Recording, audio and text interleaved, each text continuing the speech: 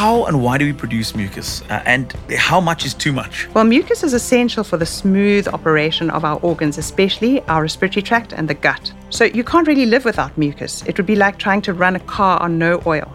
In fact, your mucus has to be absolutely just right. It has to be the right amount and the right consistency. There's a condition called cystic fibrosis, where patients have mucus that's just a tiny little bit thicker than usual. Right. And this creates enormous problems for them. They have really serious complications in their respiratory tract, their digestive tract, and their reproductive system. And they have a very short life expectancy as a result of this, just because their mucus is just a little bit more sticky than it should be.